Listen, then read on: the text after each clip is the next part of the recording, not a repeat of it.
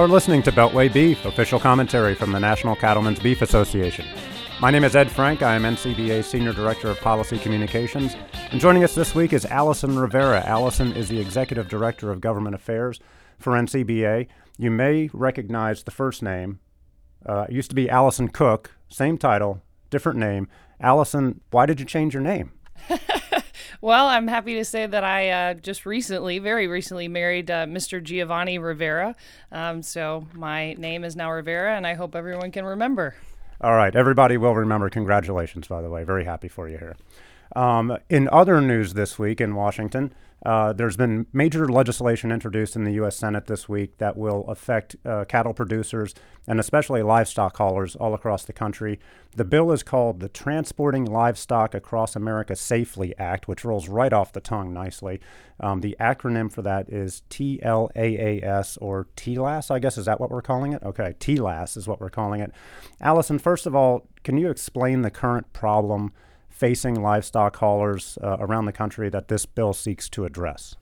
So as far as the title that Ed just mentioned, I just want to say that, the reasoning for this title is to remind people that currently livestock haulers are hauling animals across this country very safely, and we have a strong safety record.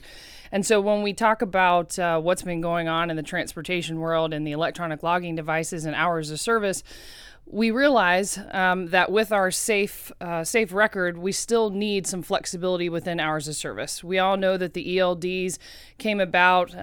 Livestock haulers do not have to use them until September 30th of 2018, but I think what we discovered is that the ELDs have really unearthed a bigger issue, and that revolves around hours of service and the need for flexibility there. Okay, so now what would this bill do exactly to address the situation that's out there right now? So currently, hours of service stand at 11 hours of drive time, 14 hours of on duty, and then a mandated 10-hour rest. What this bill will do is increase the current ag exemption on the front end of a haul, which currently sits at 150 air miles. The bill increases that to 300 air miles. It also increases the drive time from between 15 to 18 hours of drive time, depending on what the driver actually needs. Not everyone will need all of that, but again, it provides some flexibility.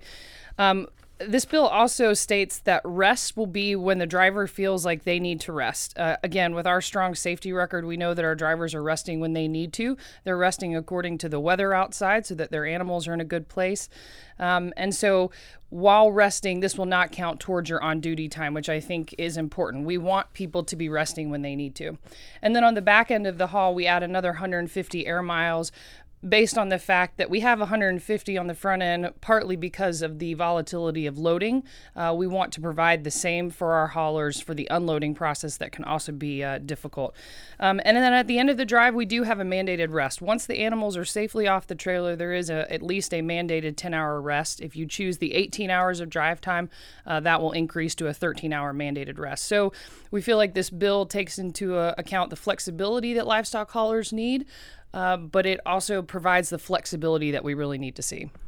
Okay, so we do want to take an opportunity to thank the original co-sponsors on this bill. It is a bipartisan piece of legislation, which is increasingly rare in Washington these days. Senator Ben Sasse of Nebraska is the lead sponsor, along with Senator Heidi Heitkamp of North Dakota, one of the Democrats. The other co-sponsors include Jerry Moran of Kansas, John Hoeven of North Dakota, John Tester, Democrat of Montana, Joni Ernst of Iowa, Marco Rubio of Florida, of course, Tina Smith, another Democrat from Minnesota, Pat Roberts of Kansas, and Rand Paul of Kentucky, as well as Senator Doug Jones, the fourth Democrat from Alabama. So, Allison, what's the likelihood of this, moving forward? We do have a deadline, as you mentioned, on the ELDs coming up later this year.